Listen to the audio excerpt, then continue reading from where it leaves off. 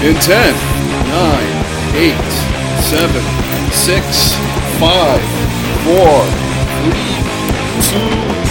3, 2, 1. Well, hello and welcome everybody. If you've been waiting on us for the last month and wondering what the hell is going on, well, myself, Phil and Jonah are here to tell you as for a number of reasons and nothing to do with animosity or anything like that. This will be the final edition of the Dispensary Music Podcast. And before I start going on some of the stuff that's been going on with me here on this beautiful late spring day, which is probably the hottest day of 2018 so far, I throw to my man Jonah, who I know has had a ton of stuff going on lately. So what's up with you, good man? Well, between the band having certain things we've been needing to do and planning for the future, and between, different shows I've been going to see and looking for work, it's slowly but surely piling up. For sure. Any other big announcements involving Numb Tongues you'd like to use on this platform?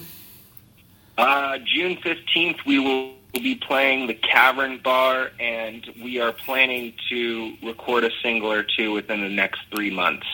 Well, that's tremendous, and I'm glad to hear. Before we get into some of the stuff that's going on with me, Jonah, you have a very unique and funny story to tell. As a couple of weeks ago, I'm just, randomly scrolling through my timeline on Facebook, and I see a picture of Buzz Osborne of the Melvins on my timeline. I'm like, oh, cool, there's Buzz Osborne. And then I look at the picture, and who's standing to the left of him but none other than Jonah Grinberg. And I was like, what the hell is going on here? Yeah, that was really interesting. So what happened was, okay, I'll try to summarize it as best as I can. So Billy Talent, you know Billy Talent? Yeah, obviously. Yeah. Okay, so they posted on their Facebook to the first 25 people who comment on this post we have just made will get to come see us at George Stroumboulopoulos' house for free. Oh.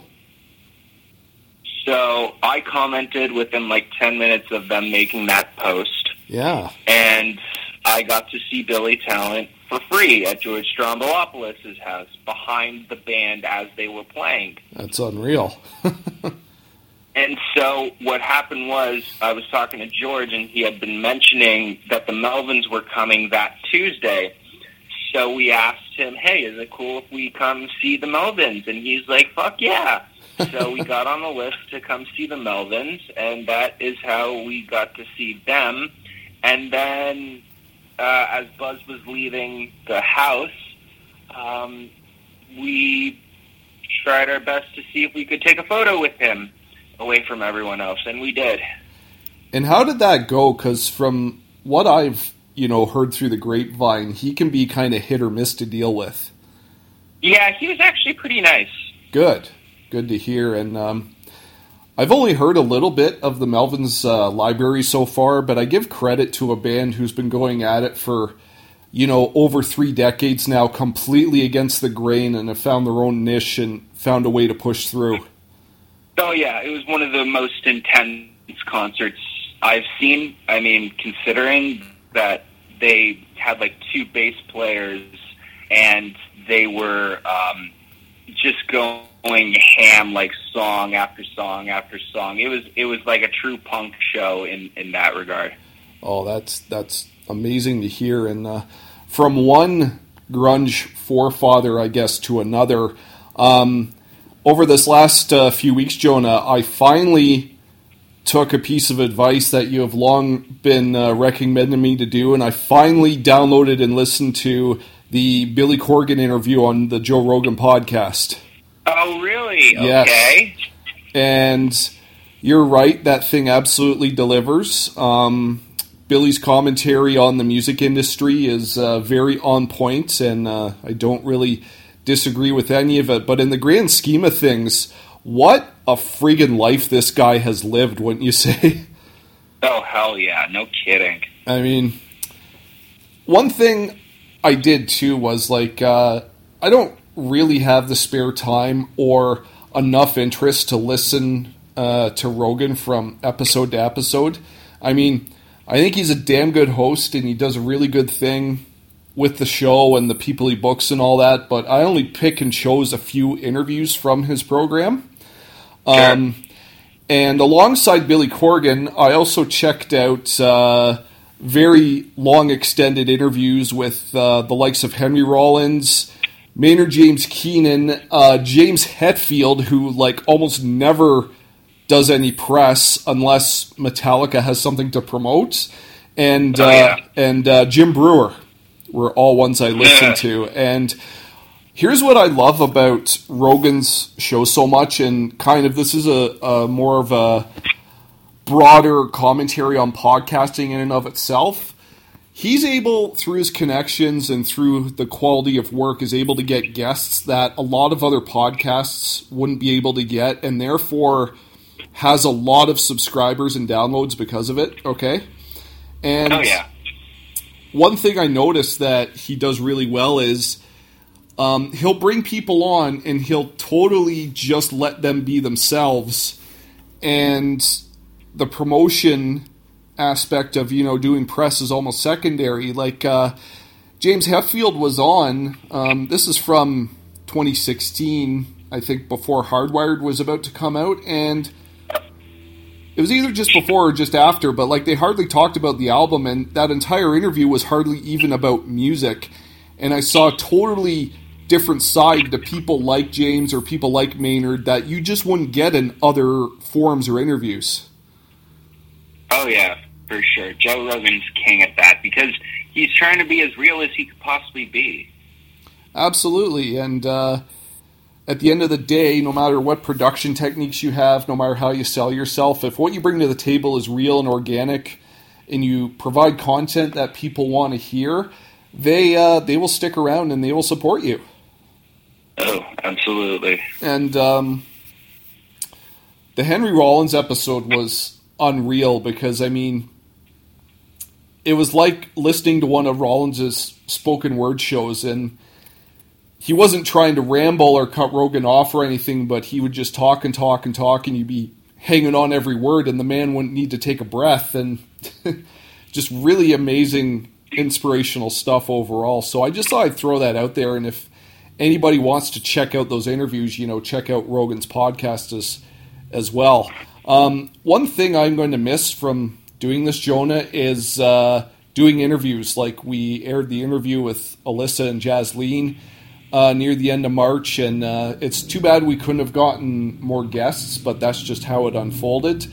But just to reiterate what I just said, I love the fact of getting people comfortable with you to the point where they'll talk about things they don't normally talk about, and I don't mean like digging for stuff, Yeah, totally. And with that being said, some stuff I have going on the next little while, which is going to prevent me from doing this in a way, is I'm slowly trying to transition my career into video production and editing. In exactly what capacity, I'm not too sure, but what turned into baby steps about, a month ago has all of a sudden accelerated big time, and I could be up to some really cool things this summer that also may be involving YouTube.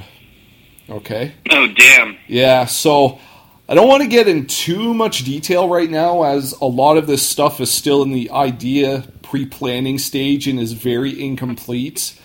But I will say a couple of things right now. As outside of my main job, I am working as a DJ for a company out of Hamilton, Ontario, and they also offer videography services, which I'm looking to transition into at the right time. So that's keeping me very busy. And not too long ago, I made an agreement with a former guest on this podcast, Nikki Martin, promoter of Magnificent Championship Wrestling out of Brantford, Ontario. I'm going to be doing some video shooting and editing for his promotion as well, and some of that may be involving work with YouTube and uploading and promoting videos as well. And just this past weekend, I made a connection that could lead me to possibly shooting and producing something that could even end up being almost full-time. So, lots going on, and I don't want to be a tease, but when the stuff's ready to go and it's more concrete, I will throw more out there. And yourself, Jonah, the people who subscribe and who are friends with us online or in person, they'll get the gist of it when the time is right. Awesome. Well, I can't wait to see what it'll eventually unfold into. Yeah, man, and same thing. I can't wait to hear what's going to happen with you and Numb Tongues and your search for more permanent concrete work and stuff like that. So I mean, we'll hear it when the time is right, for sure. Absolutely. So we're not recording a super long episode today, obviously. I want to at least try and get out and enjoy some of this nice weather before I got to run to work for the evening. But I just wanted to talk about a couple of things, Jonah, and you could come and chime in at any time because I feel this is a great way to end the podcast, and it kind of sums up what we were trying to do in terms of entertaining and informing people about the ups and downs in music and how it really can quite literally change your life. Oh, yeah. So I'm going to talk about an experience I had over 20 years ago now, and I'm going to talk about, in case you and the listeners have forgotten about this, our last episode during our homework segment, I picked a Tom Waits album. Right. Rain Dogs, and I listened to it, and it was very entertaining and eclectic. And I said that Tom Waits had a huge effect on someone close to me, and if I got permission from this person, I'd be able to tell the story. And since then, this individual has given me the green light to talk about anything I want involving this story, so I'm going to get to that too. So before I start, though, Jonah, I mean, you're still a lot younger than me, but I know you've probably had one or more than one of those moments where you latched onto a band or a piece of music and then your life was never the same again. Pretty much. Yeah. So is there any one isolated situation you'd like to talk about, or are there too many to mention for you? I mean, there's definitely too many to mention for me. But okay. Off the top of my head, the first band that will really come to mind would probably be the Chili Peppers in that case, because life was never the same after I had discovered their music. Okay. If you don't mind delving a little bit deeper, what was kind of going on? Yeah, what was kind of going on with you before you discovered the Chili Peppers, and then slowly what happened after? Okay, so I was in 11th grade. Yep. 11th grade. I was in this one band that wasn't really doing anything. Yep. And then I started reading Anthony's book, Scar Tissue, and I had started listening to their music. And I realized what they were doing. They were four people firing creatively on all cylinders, vocals, guitar, bass, and drums, creating such a funky kind of music, the likes of which I hadn't heard in that way before. And Anthony Kiedis in particular, at the time for me, was setting the benchmark for the type of melodic and lyrical style I would try to emulate later on. So after all that had been happening, I had started, I had soon left the band that I was in that was doing nothing, and the genesis of Numb Tongues slowly but surely took form. Right on. And personally, did you feel that you were much more kind of on point and on purpose after this was revealed to you? Hell yeah. Yeah, that's great to hear. I'll share mine now. It's somewhat of a similar journey to yours. So I went to public school in an area that was kind of rural and way out of the town I grew up in. And there was about 260 students there. And then when I got to the 9th grade, I went to the high school in town, which had over 2,500. So, oh boy, okay. You can imagine this was a bit of a shell shock for me. And all the people at the time who I thought, were close friends of mine, I found out really had all these other friends in town. And then all of a sudden, I was pretty much an afterthought for... Yeah, like for the better part of a year. And we always keep talking about this book on the podcast, but Dee Snider's Shut Up and Give Me the Mic. One part that resonated with me a lot was when he said in high school he didn't fit in with like any clique or group. And for about a year, that's kind of where I was. And, it was it was a rough experience. However, after the 9th grade, I pretty much discovered metal, and it was through the radio station 97.7 Hits FM out of St. Catharines, who had a metal show from every Friday night, late, 2 hours, but it opened my eyes to a lot of things. That summer, I had gotten into grunge just as it was kind of about to die, so to speak.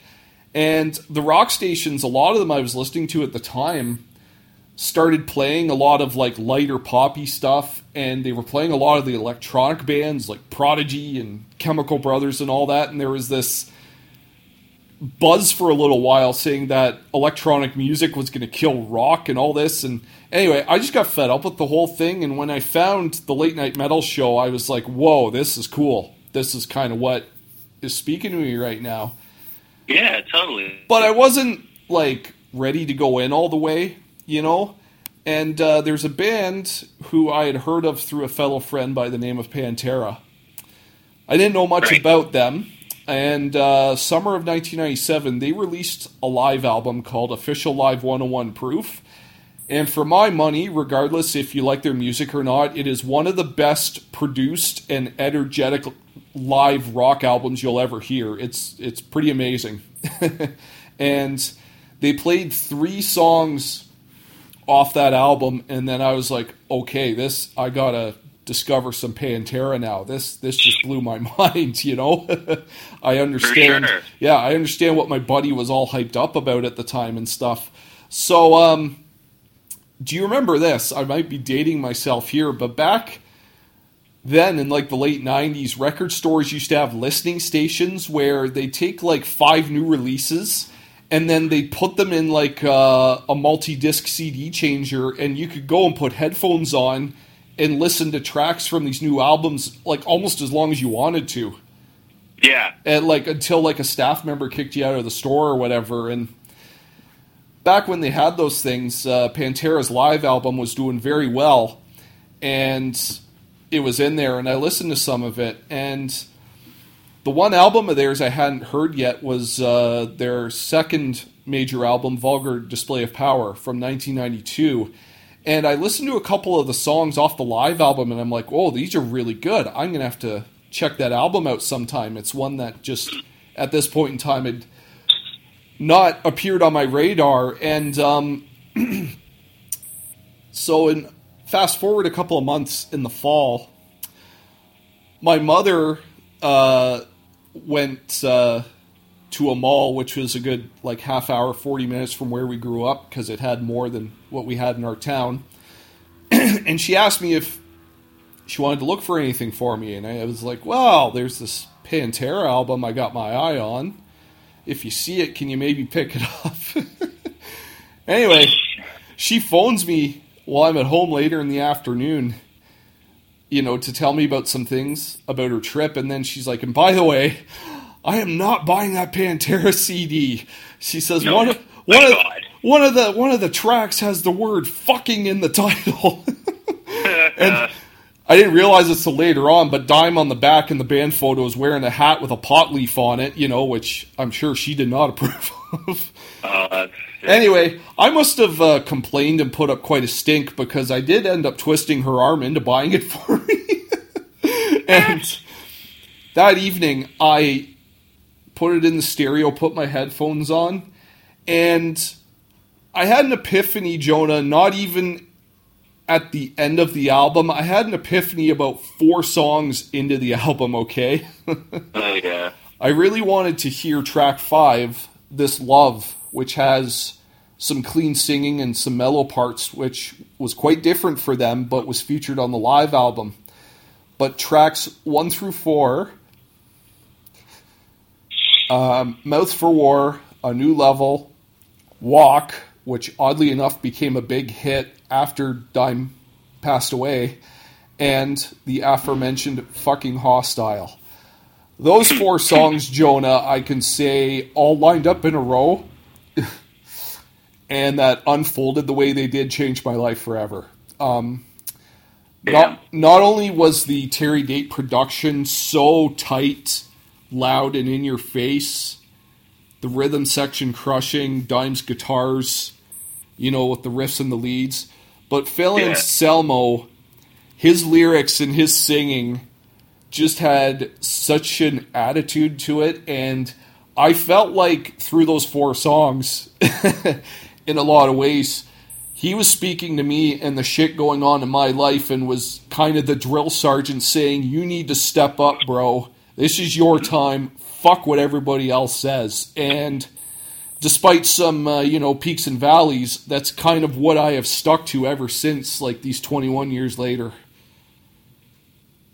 Damn, man. So, I mean, it just goes to show that with you and me both, for similar or different reasons, when you find music that takes you so deep down the rabbit hole that you never fully make it out and it becomes a part of you, I think that in a sense is one of the true powers of music. Would you agree?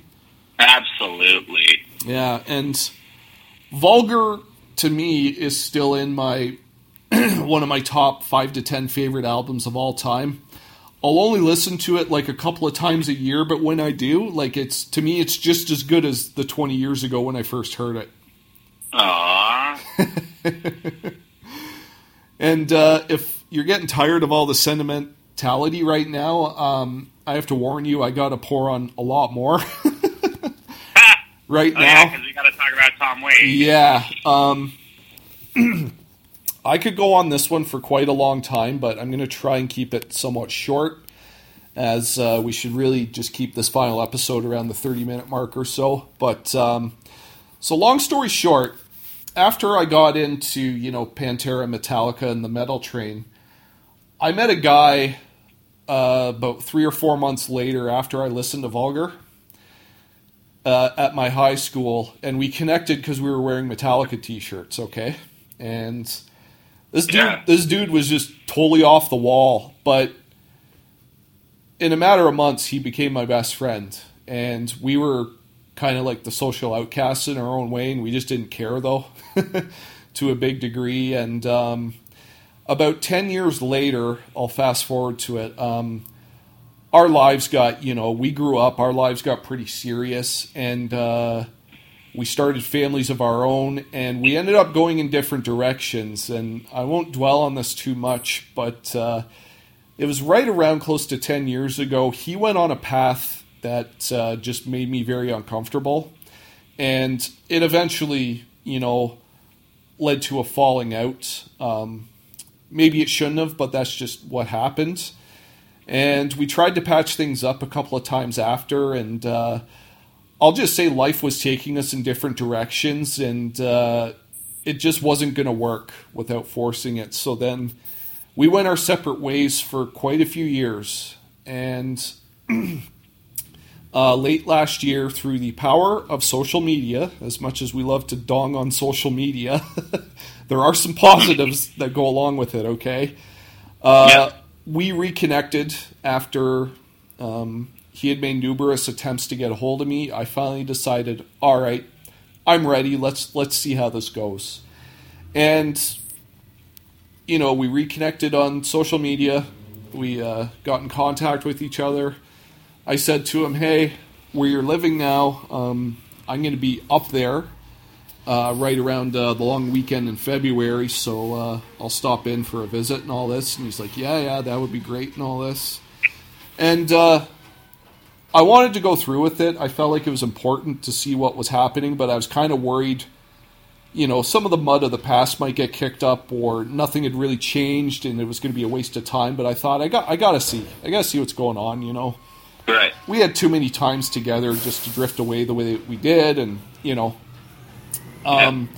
long story short, he's remarried with, I guess I would say, even though they never dated, fully like his high school sweetheart. And it was a girl who used to hang out with us, and I saw her for the first time literally in 15 to 20 years at this visit. And I sat with him and we chatted and we had beers, and I went through some craziness of my own the last few years, and I'm finally getting out of it now. But we were just trading war stories and getting caught up with each other. And when he starts telling me some of the stuff that was going on with him, he told me a story that absolutely blew my mind, and it involves Tom Waits.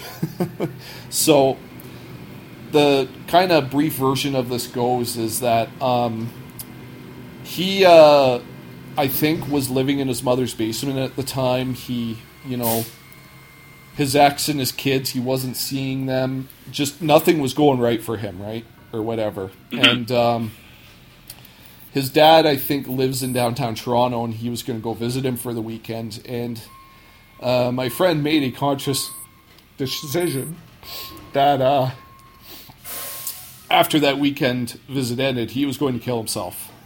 Whoa. He had nothing left. He said, you know what, this is the end. I've had enough, and that's it. And when he was driving out of Toronto, I can't remember who put this on, but it was either him or his dad put on a Tom Waits CD.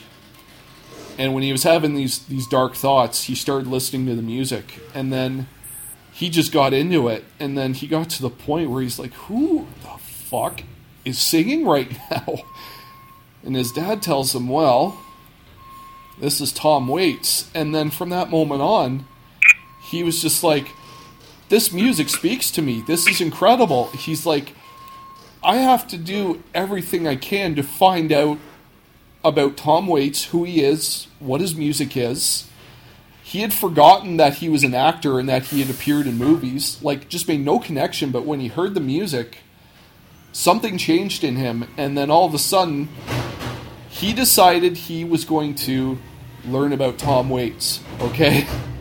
And the moral of that story is that because he got curious about something, he prevented himself from taking his own life.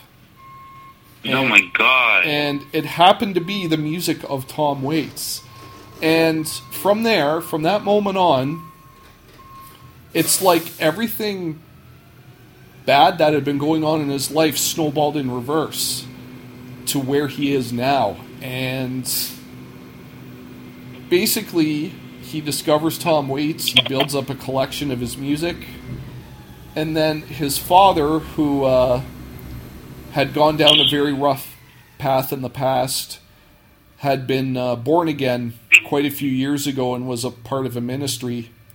He invites my friend out to a retreat called Men with God, and from there, he goes from Tom Waits to there, seems to get out of him whatever's bugging him, and then not too long after that, he reconnects with the woman he is now married to and has a child with, and then it's been nothing but good fortune for him ever since. And wow. It all started because he got curious about Tom Waits in a very dark time. Aw, that's so beautiful. It is. I mean, and it's kind of overwhelming, especially when you're like me and you have a personal stake in that story. Yeah, no kidding, man. But I just want to say, too, when I listened to Tom Waits' Rain Dogs album, it was the first album of his I heard, and I totally understood the best that I could why this music had the effect on my friend that it did. Because, I mean, this Tom Waits album and some of his other singles I've heard, it goes from being rock to folk to country to jazz to like a Bob Dylan on fucked up on whiskey type of sound. Like it goes all over the place. And Tom Waits just has the most like drunken sounding, tortured vocals of any like bluesman that has ever existed. And I totally understand why someone in a deep, dark state like that would connect with his music and have it lead to like a dramatic turnaround. So yeah, no kidding. That's always the greatest stories to hear, though, man. It is. And I guess for just one parting message I have before we sign off for good is that, you know, if you're ever in a rough place and you can't seem to get out of it, try to find something that makes you curious, because I think when you're curious, you become interested, and when you become interested, you're engaged, and then that's when you start to feel alive. And by the way, if things are really bad, professional help isn't a bad option either. Fair. So, with that being said, I know that was some pretty heavy stuff, but I felt it was important to... it was completely necessary, man. Yeah, especially with, you know, stuff going on all around us today. The world needs a little bit more light like that, and we're so glad that we can connect it with music. So, do you have any parting words or statements, Jonah? As I think that's about the end of me today. Well, I'll just say this. A year ago, me and Phil had the idea of starting this podcast. Yep. And at that point, my band really was going through a low point. We had just recently departed with a guitar player. We were trying to figure out how we were going to finish up these recordings and how we were going to release them and how we were going to find more shows and all the type of stuff that bands have to figure out nowadays. A podcast like this, what it allowed me to do was vent any certain frustrations that I would normally not be able to get the chance to know about music. And what it allowed me to do was be able to further allow me to figure out how I'm able to truly formulate my opinions in a way that I can clearly state what I'm trying to say. And that always allows for light at the end of the tunnel. At least I'd like to think. Absolutely. And might I add just real quick that I'm not sure if you remember at this point, but the genesis of the idea of putting this podcast together was completely organic. We had some classes together at the Harris Institute that started the minute the building opened at 10 o'clock in the morning. And I would get off the subway and I'd walk up Queen Street, and Jonah would be walking, you know, further down the block behind me, and he'd have a habit of running up and scaring the living shit out of me while I had my headphones on and was oblivious to, you know, everything around me. And some days we would, you know, we'd chat on the rest of our walk, and then we'd go into the school and go to class. But some days the person with the keys wasn't always there on time. So, or a class would get canceled on our way to school, and then we'd be like, oh, we have like 2 hours to kill. And we came up with this idea because we had a delay or a canceled class, and we couldn't get into the building, so we went across the road to Tim Hortons and had breakfast. And we just started talking, and then I threw the idea out, hey man, do you want to do this when you're done school? And you smack the table, and you're like, done, let's do it. That's so true. So, I mean... Yeah, because I think we were both at a point where it's like, you know, I was dealing with the production program, and all of that was chalked up to deal with, and you were dealing with the management, and we both sort of knew that, like, we were the only two that, like, none of us had anything we needed to hide against each other, because we both had different agendas at the end of the day, but we both knew, like, hey, I know a lot about this because I'm in this program, and yep. I know a lot about this. Natural conversation. Yeah, and also at this point in time, shit was just starting to get to us, and I think we just needed to unload on each other for, at least once a week. Yeah, exactly. So that was all good, and I just want to say one more quick thing before we wrap. Not to make this all about me, but I think I might. This once again just kind of proves the willpower to overcome. Is that when I started this podcast, Jonah, health-wise, I was pretty fucked up, believe it or not. That 1 year at Harris, with the long commute I had, little sleep, living on pizza and lattes and not exercising. For the first, and I will say hopefully only time in my life, I almost reached the 300-pound mark last fall. What? Yeah, I'm not joking. Whoa. Yeah, I couldn't believe it myself. And through that, I did the last third of the Harris Institute with a severe case of sleep apnea, which, even though it's gotten a lot better, I've been battling, fighting through it ever since. Not too long before we started the podcast, I went to the sleep clinic, and then before they prescribed me with the breathing machine I have now, I was waking up 150 times an hour throughout the night. Oh, man. I don't know, Jonah, how I survived it all, to be honest. And this was definitely going on in the later half of school, and I was just too busy to treat it. But then last summer it got really bad, and then I had to go do something about it in the fall. But anyway, through that too, I started having respiratory issues. My blood pressure went through the roof. I was on meds for a while. I was on an inhaler. But I had no idea about any of this. Yeah, well, it wasn't something I was comfortable sharing, really, because I was really, upset and beating up myself about the whole thing. And but anyway, here we are now, the present day, through the job I have now and some working out and some dietary choices. I'm off the inhaler.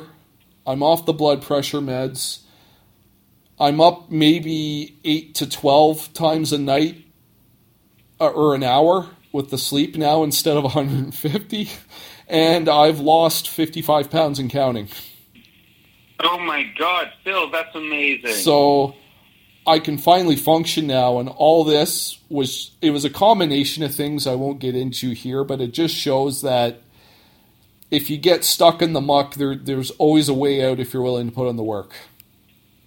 Amen to that. All right, so on that note, Jonah, it's been an honor, and we're going to go our separate ways for a while, but with the projects we're working on, I wouldn't be surprised if we, cross-pollinate again and do something similar in the future.